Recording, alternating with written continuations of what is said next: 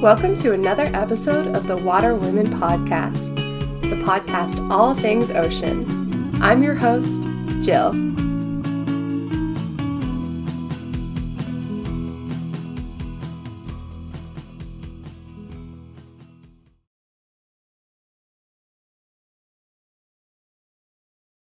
Perfect. So thank you so much for joining me today. I'm so excited to get to talk to you. You do some very, very cool things here, and I'd love for you to kind of give us a brief introduction to who you are and what you do. Yeah, no dramas. Thank you very much for having me. So I am Dr. Claire Madden, and I'm the head veterinarian here at SeaWorld on the beautiful Gold Coast in Australia. So very fortunate to be in this role. And I suppose one of the beauties about the role is not only do I get to work with all the incredible animals here at SeaWorld, but we also have a sister park, which is called Paradise Country, where I get to work with farm animals and the terrestrial Australian native animals. So we've got koalas, kangaroos, got wombats and emus and everything over there. So I've got a real plethora of species that I get to work with every day. That is so cool. Plus you're on the Gold Coast, which is like quite possibly the most beautiful place ever. So pretty lucky all around. Yeah, I might be pretty biased. I grew up on the Gold Coast, and I do feel it's a pretty incredible place to live. We've got beautiful weather all year round, and we live on such a pristine coastline. So, yes, ticking a lot of boxes, that's for sure. Absolutely. So do you think growing up on the Gold Coast kind of played a role in you deciding what you're going to do with your life, like taking you to where you are now? When did you kind of like fall in love with the ocean, or were you like exposed to it when you were younger? Look, that's a really good question, and it's probably quite a common question I get asked is when did I first fall in love with animals, or what was that that moment? And to be totally honest with you, yeah, probably living on the Gold Coast had a big part of it, because there was a huge appreciation when I was growing up for whales. We do have a huge number of humpback whales that do migrate past the coastline here. So as a young kid, I really was so infatuated with whales. That was my first love and desire with any animal. And when I was in primary school, I had my grade 5 teacher tell me that every girl my age wanted to be a marine biologist. And I kind of got a very I got so disheartened, because she said every girl your age loves dolphins and wants to be a marine biologist. So then it really had a bit of an impact on me, because I then started to go more towards the terrestrial-based or land-based animals. And started to sort of have an affinity or desire to work with land-based animals. So I was always, in love with our marine animals from a very young age. But look, I've had this conversation with my parents, because I never grew up on a farm. I never grew up with pets even in the house. Neither of my parents had a career in animals, and we really don't know what that defining moment was for me where I fell in love with animals, because it's been for as long as I can remember, from a wee young age, I've just had this massive, deep-seated desire and passion to want to work and dedicate my life to animals. And to be honest, I don't know where it came from, but I'm glad I've got that passion and I've followed it. I love that. I love that your teacher said like everyone your age is obsessed with whales and dolphins, because I feel like it's true. Like all young girls definitely go through that phase, and then just like, yeah, let's never leave it, it's fine. That's certainly, as a conservationist, that's certainly one thing that you've just tapped into that I really focus on, because I do a lot of school talks and science talks and empowering girls to get into science when they get older. But one thing that I really wish for is that kids didn't grow out of that love for animals. Absolutely. Kids love little tuckers. They just love animals, and for whatever reason they grow out of that love. And it's a big passion of mine to try and encourage kids to hold on to that passion and pursue a career like we have. Absolutely. Was it kind of like a defining moment for you when you realized that like you could pursue a career with your love of animals, and that it didn't just have to be like a love for you, but you could actually like do something with it? Yeah, and I think because, as I said, I didn't have pets or animals in my household, for me, I had to go and interact with animals outside of the family home. So I was volunteering at the local dog pound and cleaning out cages as a young age, volunteering as a wildlife carer and getting those injured birds in. And those were the sort of things I was doing from a young age, because I didn't have that ability to connect with animals at home. So I think that was one facet for me to be able to, I had to kind of reach out to bring animals into my life. But the other defining moment for me was, I don't know if you've heard of he's an environmental scientist, Dr. David Suzuki. Oh, He's an yes. author, and yeah, look, he's written numerous books, and The Sacred Balance was a book of his that was one of his first novels, and I read that as a teenager, and that for me was a moment that told me I could bring science and animals together.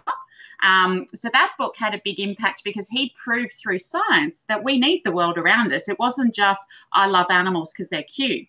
It was sort of that book that led me to down that route, that I love animals because we need animals. I love animals because they're cute, but we need the ecosystem, and we need those Yeah. animals to help sustain ecosystems, to effectively sustain us and to sustain the beautiful world around us. So there was a couple of moments there. As I say, I didn't have animals at home, so I had to connect outside of home. And David Suzuki's The Sacred Balance, I still read it. One of my favourite books. If you haven't read it, listeners, be sure to go and get hold of it and read it. It's a brilliant book. Absolutely. That's amazing. So, like, what kind of school did you go through? Like, did you do your undergrad and then pursue vet school? Because you mentioned you're a vet for SeaWorld, and I feel like a lot of vet schools don't touch on how to take care of huge marine mammals. So, what was your kind of path through school like? Yeah, so obviously everybody has a different path, but for me, I started as a zookeeper. So my career when I first left school is I did a Bachelor of Science majoring in wildlife biology. And from that degree, I went out and I worked in a couple of zoos here in Australia as a zookeeper. Um, as part of that, I also did a honours research project looking at short-beaked echidnas, which is one of our incredibly unique yet adorable Australian native animals. Sort of looks like a hedgehog. They're an ant-eating hedgehog, but they're unique to Australia and Papua New Guinea. And I did a 2 year study on echidnas, and I was actually going to go back and further that study and do my PhD on echidnas. And the vet at the zoo that I worked at said to me, being an echidna specialist isn't going to take you around the world. Why don't you become a vet? Because I was really keen to just take my zookeeping further because I wanted to make a bigger impact from a conservation perspective. So Yeah. I did. I applied for vet school. I was like most people, I'm not smart enough for vet school, and that's why I'd never thought of it as a career possibility for me. I didn't think my passion for animals would lead down the path of becoming a vet. But things happen for a reason, and I applied and got the grades to get in. So I did my veterinary degree. So whilst I was an undergraduate at vet school, I was going back to the two zoos that I worked at as a zookeeper. So I had a bit of an edge upon other people who were keen to get into zoo and wildlife because I already had those connections from when I was a keeper. And then once I graduated, so I was doing volunteer work and basically student placement at those zoos. And then when I graduated, I went back to those zoos and I said, well, I'm a vet now. You've got to give me some casual work, which they did. So I did do a small animal internship straight out of school. And that was a surgery and a medicine internship. And that was a brilliant year, even though I wasn't focused on doing dogs and cats. Doing that small animal internship really cemented everything that I knew and had learnt at vet school. And then from there went on and really pursued the zoo world with my veterinary degree and ultimately ended up here at SeaWorld. I was volunteering as a vet here at SeaWorld before I was offered the position. So again, just seeking opportunities as they arose. And was very, very fortunate to be given a brilliant opportunity by the previous vet that was working here. He invited me to come back and here I am. I love that. That is amazing. So, what does like, not that there's ever like a typical day in your life, because no 2 days are ever the same for a job like this, but what are you doing as a vet at SeaWorld? Like, what is your typical day? What animals are you looking after? What's your to-do list? Yes. So, I mean, the collection of animals that we have here under our care, We have a population of inshore and offshore bottlenose dolphins. We have polar bears, we have penguins, we have water birds, and we have 3 species of seals here at SeaWorld. So they certainly keep me busy. And a large component of my job, which is a huge facet of being a zoo vet, is what we call preventative medicine. So we do a lot of things with the animals to ensure that they don't become sick. So the huge component of my work is preventing them from becoming unwell. I don't want to spend a large proportion of my day treating unwell animals. So just like dogs and cats at home that get wormed regularly, tick prevention, vaccinated, those are the sorts of things that we do with the animals here. But a big component, because of the species that I work with, is our animals do it voluntary. So a big component of taking blood or giving an injection in an animal, we get the animals to participate in that. So there's no restraint involved. So one of the positive things, one of the positive things with my job is I need to build a rapport and a positive relationship with the animals so I can do these things with them. So that's one of the hardest parts of my job, is bonding and spending a lot of time with the animals outside of the veterinary context.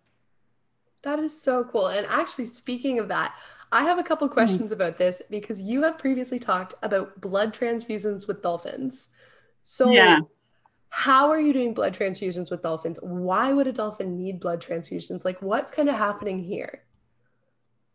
Yeah, so that was a unique case. It's absolutely not something that's a day-to-day regular routine thing for me. Definitely.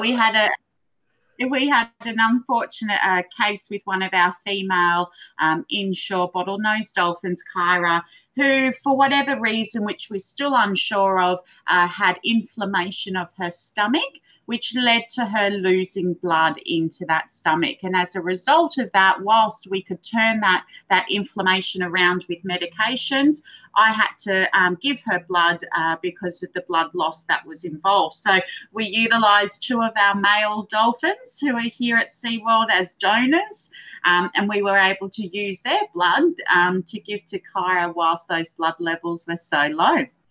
That is so cool. That, like, yeah, that's so amazing. yeah.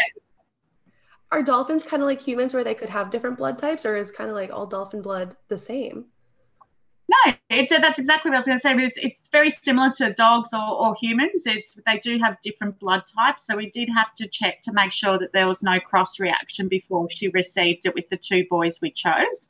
But there was no reaction there, and ultimately Kyra is still with us today, and she's pulled through that episode, so everything worked out well. But the technique that we used to collect the blood and then to administer the blood and the medications she received to stop her from having a reaction to the blood product, etc., is all exactly the same as human medicine or veterinary medicine with the other species. So we just adapted it to the dolphin, and going on to that voluntary participation of our animals, it really helped with us being able to do this in a minimally stressful environment. And ultimately we were able to save Kyra was because these animals do participate in all of their healthcare as part of their routine.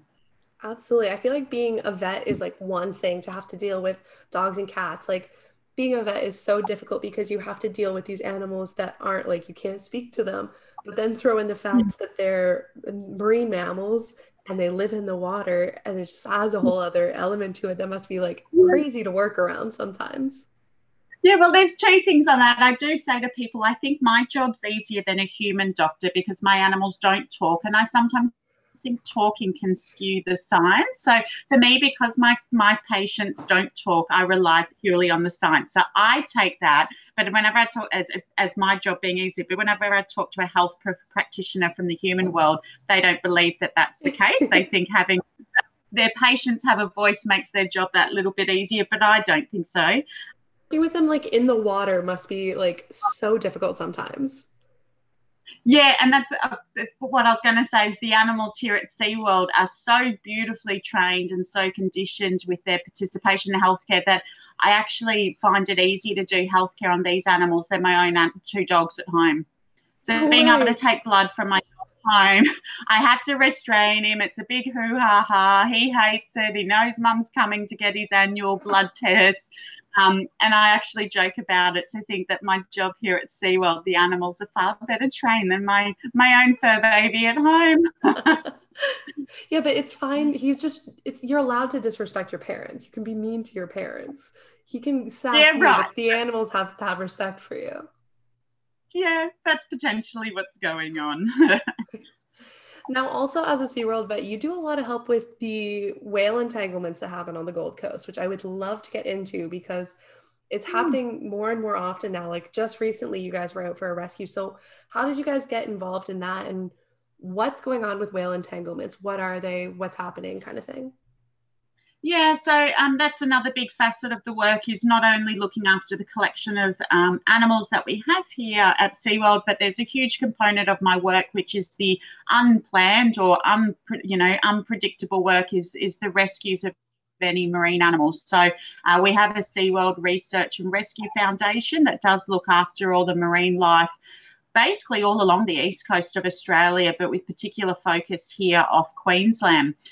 Yeah, so the whale disentanglement work, as I said at the beginning of the conversation, we do have a very healthy number or a healthy population of humpback whales that migrate up the east coast of Australia.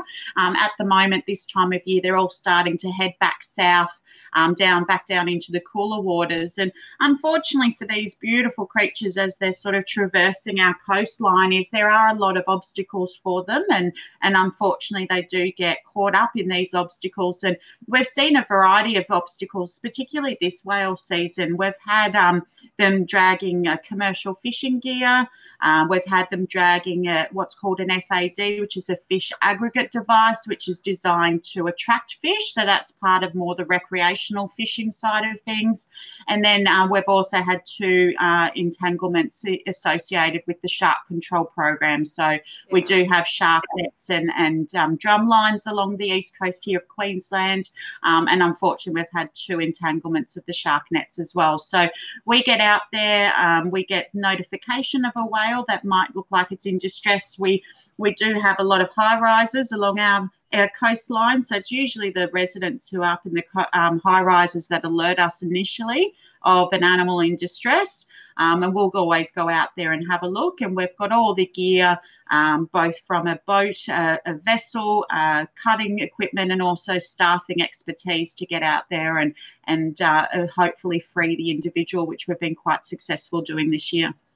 Yeah, that's amazing that you guys are doing that because I don't think it gets enough credit for you guys are putting yourself in sorts of dangers to go help these amazing animals, and it's something that could definitely be avoided. Like Mm. if we work towards that. Yeah, that's right. And as I said, the variety of objects that these animals are getting caught up on, it's not just a single industry or a single Yeah, solution. It's about working with the organisations and policymakers to try and make change that does benefit our marine life. And one of those changes that we're sort of trying to work towards at SeaWorld is to try and, have impact on what's left out there in the oceans during whale migration periods. So tapping into the different industries to see if they can assist us to remove these obstacles. So as you say, absolutely. all of our work and all of our rescues are voluntary. We're fortunate that we are funded by Village Roadshow Theme Parks, which is the big overarching company that does own SeaWorld. They fund and fully supportive of all of our rescue work, whether it is a whale, dolphin, or a water bird. So all of our rescue stuff is voluntary and is absorbed through SeaWorld as a company. So very fortunate position to have that incredible support there. That's amazing. And that you facilitate these rescues for not only like the huge charismatic animals like whales and dolphins, but also for like the seabirds and like the little guys that need appreciation too. That's right. And even just tapping into our marine reptiles. So we've had our busiest year this year with in relation to marine turtles and sea snakes. Oh, We really? haven't seen this number. Yeah, we've currently got 28 turtles in care at the moment, but Wow. we've had 74 turtles for the year. So we've also, got a very keen turtle rehabilitation coordinator, Siobhan, who's been doing a marvellous job with all of those rescue efforts. And it's been, for whatever reason, we don't know, but it's been an incredibly busy year from that front as well. That's so interesting how some years it can be busier for rescues than others without like a clear definition of why. That's so interesting. Yeah. we did look at some data points earlier this week, and there is evidence that the waters are a little bit cooler this year. We do have an El Nino event coming along. It seems to happen every 5 to 6 years, and we do see natural spikes in previous periods. And potentially there's a bit of a natural influence going on there, because the turtles are coming into us for different problems. One might be floating, one might be boat strike, one might be just really unwell. So they're not all coming in for the same problem. Yeah. So there potentially is a bit of an environmental influence going on this year. So when you were bringing these animals in for rescue, is the goal to like rehabilitate and release them? Assuming like they're healthy enough and well enough to release them? You got it. So that's our number one goal, is to try and get these guys back out into the wild. I mean, if I deem an animal isn't suitable for release, then I will be looking for euthanasia as a criteria for that individual, because the goal is to get these individuals back out into the wild. We do have a quote or a bit of a saying here at the vet team, and also just in marine sciences here at SeaWorld, that translating animal care into conservation medicine. And that's ultimately what we try and do with our everyday activities, where we're just looking after the animals here and improving the animal health. The ultimate goal is to improve and to have an impact on conservation and those wild populations. So absolutely, the research and rescue side of things is 100% to try and influence positively the wild populations out there of all species. I love that. And I love that it's aiming to put them back out there and make it safer for them out there. I think that's really helpful that you guys are doing that. Yeah, thank you. And I mean, we don't do it alone. We work alongside a lot of other organisations, and we try and work collaboratively to have a bigger impact. So we've got a couple of other organisations that do definitely assist us with this rescue work. So we don't do it alone, but we certainly are very proud of the work that we can achieve here at SeaWorld. Absolutely. I feel like we've touched on some too like negative portions of your job, but if you had to say like your favorite portion of your job, what would it be? Like, what's your like highlight of your day if you get to do it? Oh, the highlight of my day is just hanging out with the animals. You know, we've already tapped into this, was a deep-seated passion of mine from a very young age, and just cruising around and being one with the animals. Sounds a little bit cliche, but I could sit there poolside with the seals, with the dolphins, go and hang out with the polar bears. You know, it's spending time with these incredible animals and just appreciating them for what they are is pretty special and pretty unique. So yeah, it's not even tapping into my job role as being a vet. It's just being present with the animals is pretty magical, and I get to do it every day. So it's not a job. It's a bonus that I get paid to do this, to be honest. I love that. That's the best feeling, that you just love it so much that you would be there regardless of the pay. Yes, but don't tell everybody that. We should keep that one quiet. Like, they might cut my pay. I'll take it out of the podcast. Don't worry. Yeah, sure. Sounds good. No. But it is a passion. And, you know I'm one of, very few people who have been able to turn a passion into a job. And I empower any young listeners or anyone looking to do a career change, truly follow your heart. If you can turn a passion into a career and turn Absolutely. it into a full-time thing, you wake up excited every day, and it's a fantastic feeling. I couldn't imagine living any other way. Absolutely. That's amazing. It truly is like the ultimate goal for everyone, or it should be at the very least. Yeah. You mentioned that you give a lot of school talks and presentations. Why is like scientific communication and like sharing your passion for people so important to you? Well, I suppose it's important because talking about my passion just comes naturally. So it's not a drag, or it's not a chore to talk about what we're talking about. It's a topic I am very passionate about, so I'm very happy to share it with. But I think it's also that it's very important for me to try and empower the next generation of conservationists to follow a career path that might seem like a career path that's unattainable or unachievable. Because I can tell you now, when I was in grade 5 and got told that every girl wanted to be a marine biologist, I never envisaged that I would be here at this point in my life. So it really is about empowering both, male and female, young conservationists to pursue it. You can, you ask the question, did you think you could make a career out of it? You can make a career out of a passion of loving animals, and I empower, and I like to feel or make people feel like that they can make a difference. Absolutely. The animals need all the voices they can get supporting them right now. Truly, there's room for everyone in this field. You're exactly right. And look, I'm a vet, and that's just one role. There's so many roles when it comes to working with animals or environmental or biology or conservation. There's so many job prospects and possibilities out there. So if one door does close or one opportunity does close, then there's certainly going to be another opportunity around the corner to pursue this as a career. Absolutely. Which, on that note, if there was a little girl listening to this and she was like, I want to do this when I'm older, what would be your piece of advice for her? Well, I suppose I kind of just tapped into it just then is don't give up if an opportunity closes itself on you.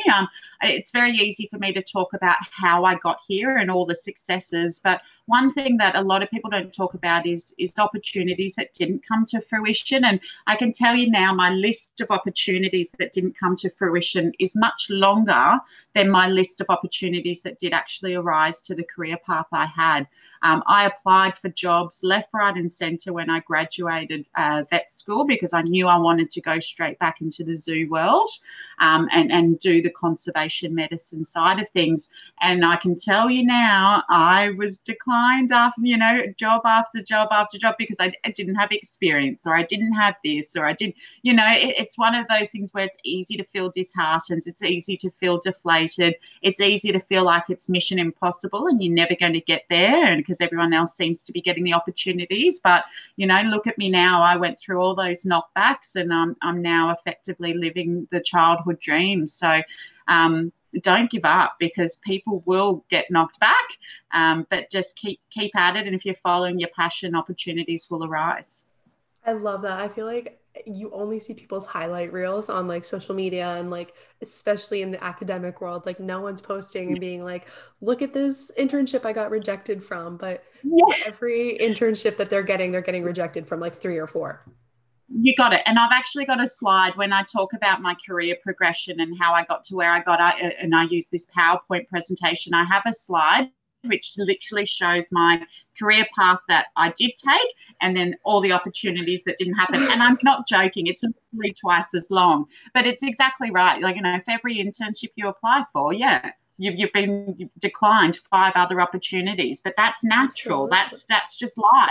Doesn't mean you give up and you're not good enough. It just is what it Absolutely. is.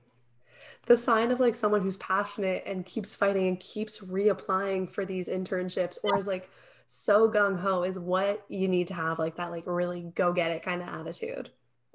That's it. And look, to be honest, I never envisaged that I'd be where I am, but I followed my passion. Like I literally did follow my heart, followed my passion. And obviously that shows in my work and my approach to work and my career and who I was as a vet.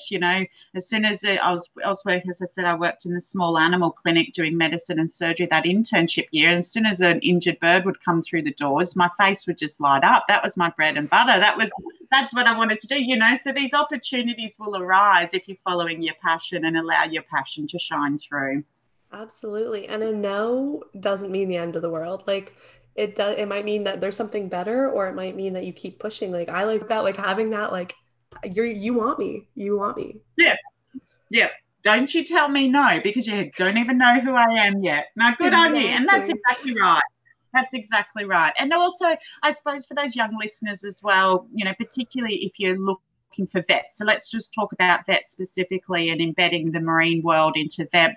A lot of people, there's a lot of emphasis that you have to be the best in the grade and you have to be getting, the top grades and the top marks. And to be honest, I got in later and it's not the end of the world if you're not getting A's and you're not just, there's other avenues to get into vet school.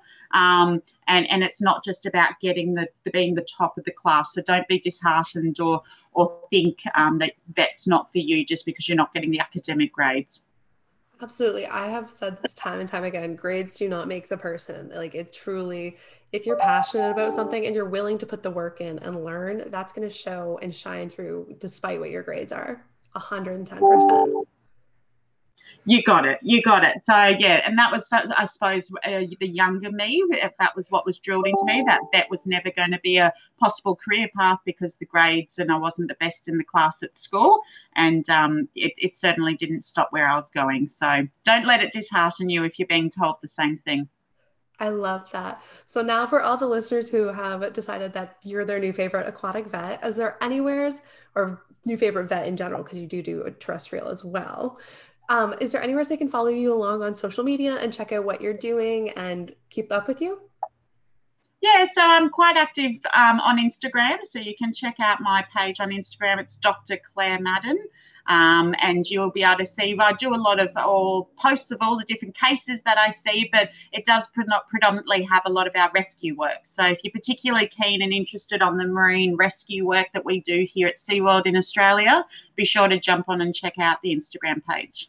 Absolutely. And that will be linked below as well. Claire, thank you so much for joining me today. It was so fun to get to chat with you, and I've learned so much. Oh, fantastic. It was an absolute pleasure chatting to you, and have a great day, and I'll talk to you again soon. Thank you for listening to another episode of the Water Women Podcast. I love sharing these stories with you, and I love that you love to listen. Make sure if you like the podcast, you're leaving a review and liking and subscribing to the podcast. It really helps us out. You can find us on Instagram and Facebook at Water Women Podcast and on Twitter at Water Women Pod. You can also check out more from us, including quizzes, blog posts, and shop our site at waterwomenpodcast.ca. Thanks again for listening, and until next week, stay salty.